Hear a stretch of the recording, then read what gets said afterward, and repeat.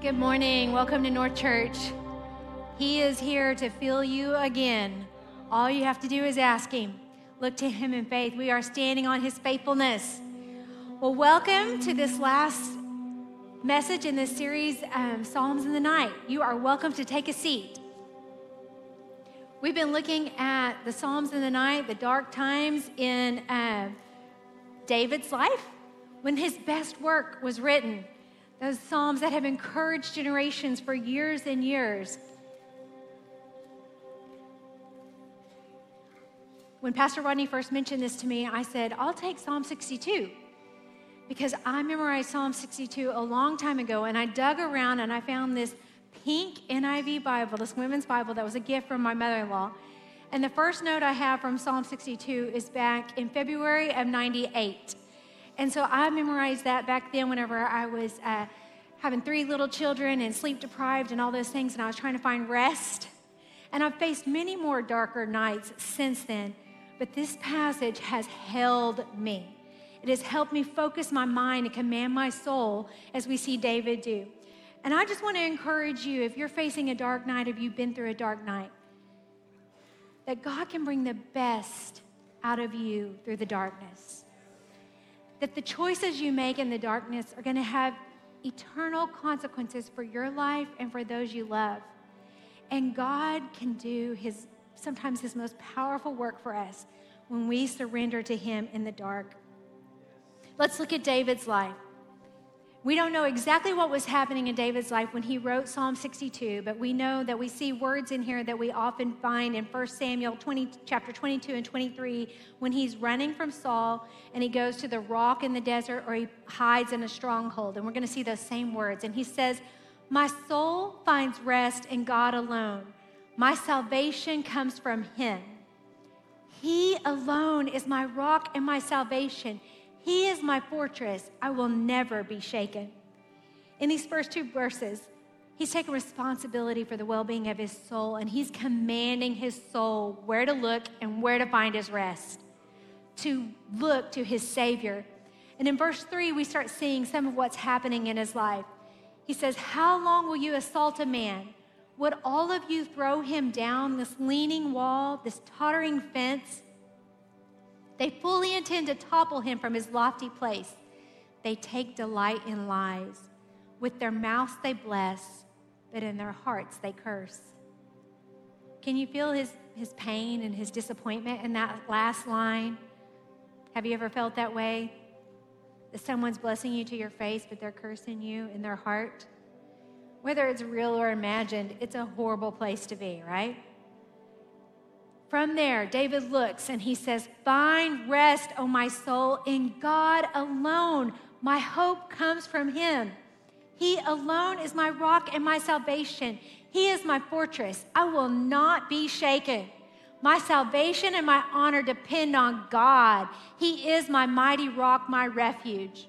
Trust in him at all times, O people. Pour out your hearts to him, for God is our refuge." Those 4 verses, I've held on to those. I've preached those to myself in the dark night, and they have held me. The next few verses, we're going to see what David's pointing out, some of the things that we're tempted to trust in besides God alone. He says, "Low-born men are but a breath.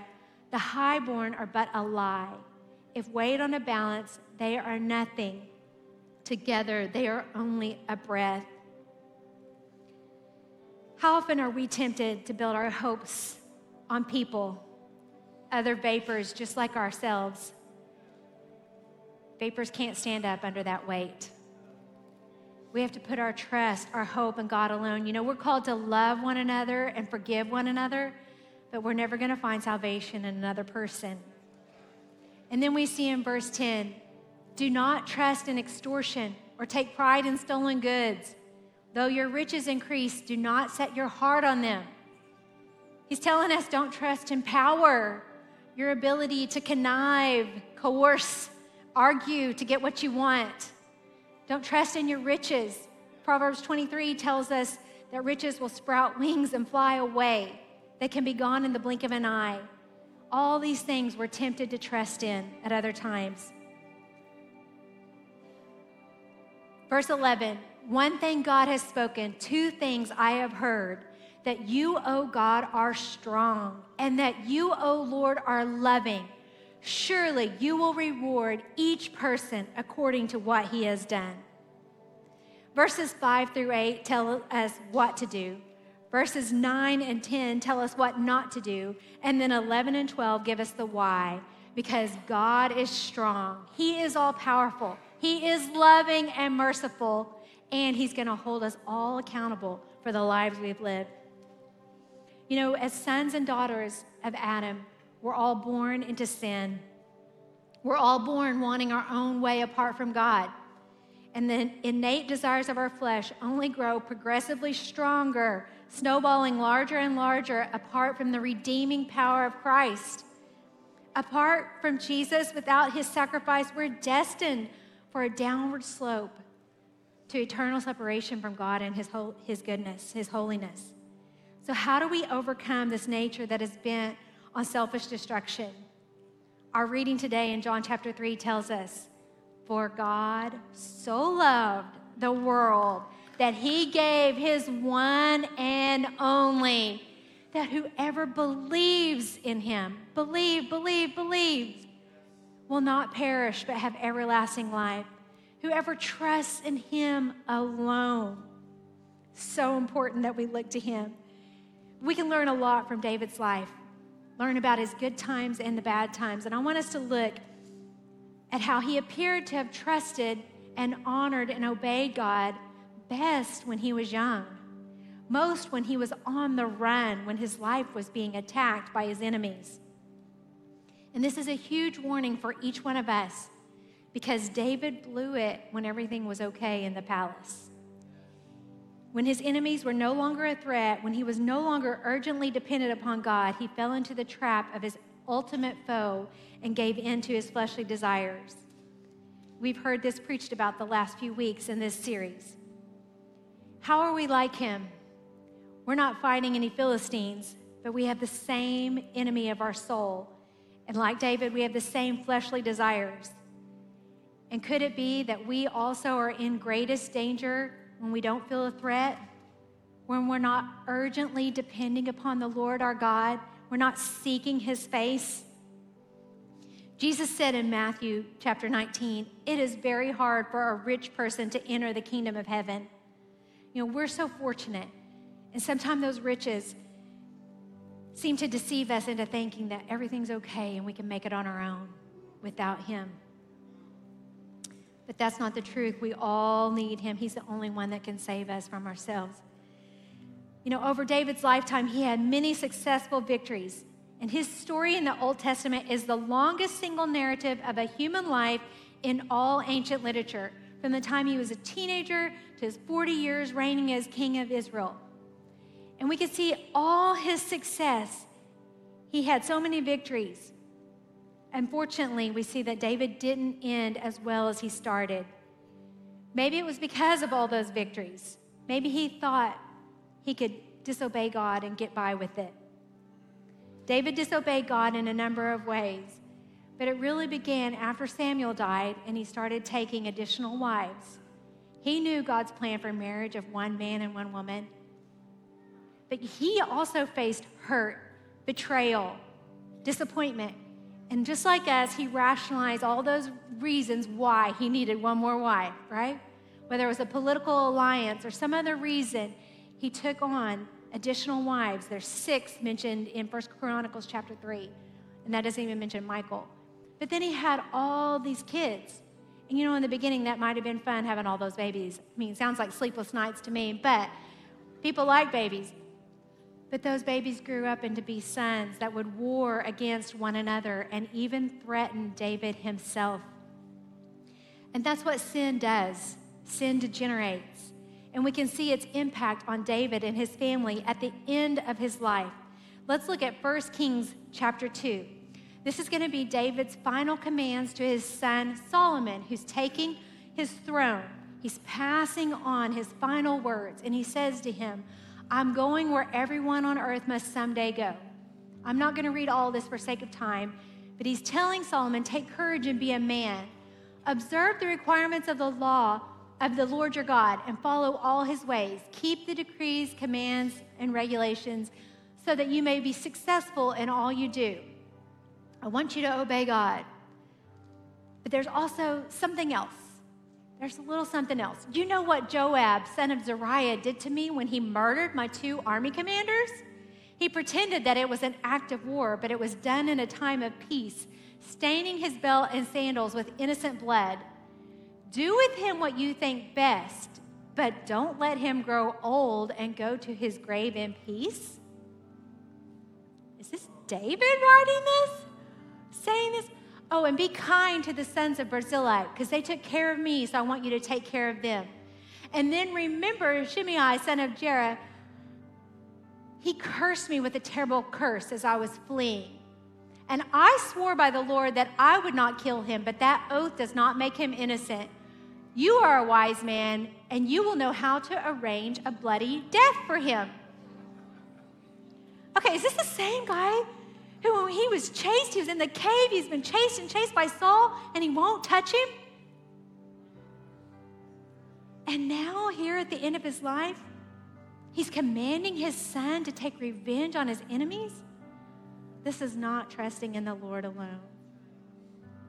When he says, I want you to observe the commands, but I want you to take care of those who take care of you, pay back wrong to those who wrong you, and make sure you show up at church every once in a while so that you'll be successful in all you do. Okay, it kind of sounds like the American way, but that's not God's way.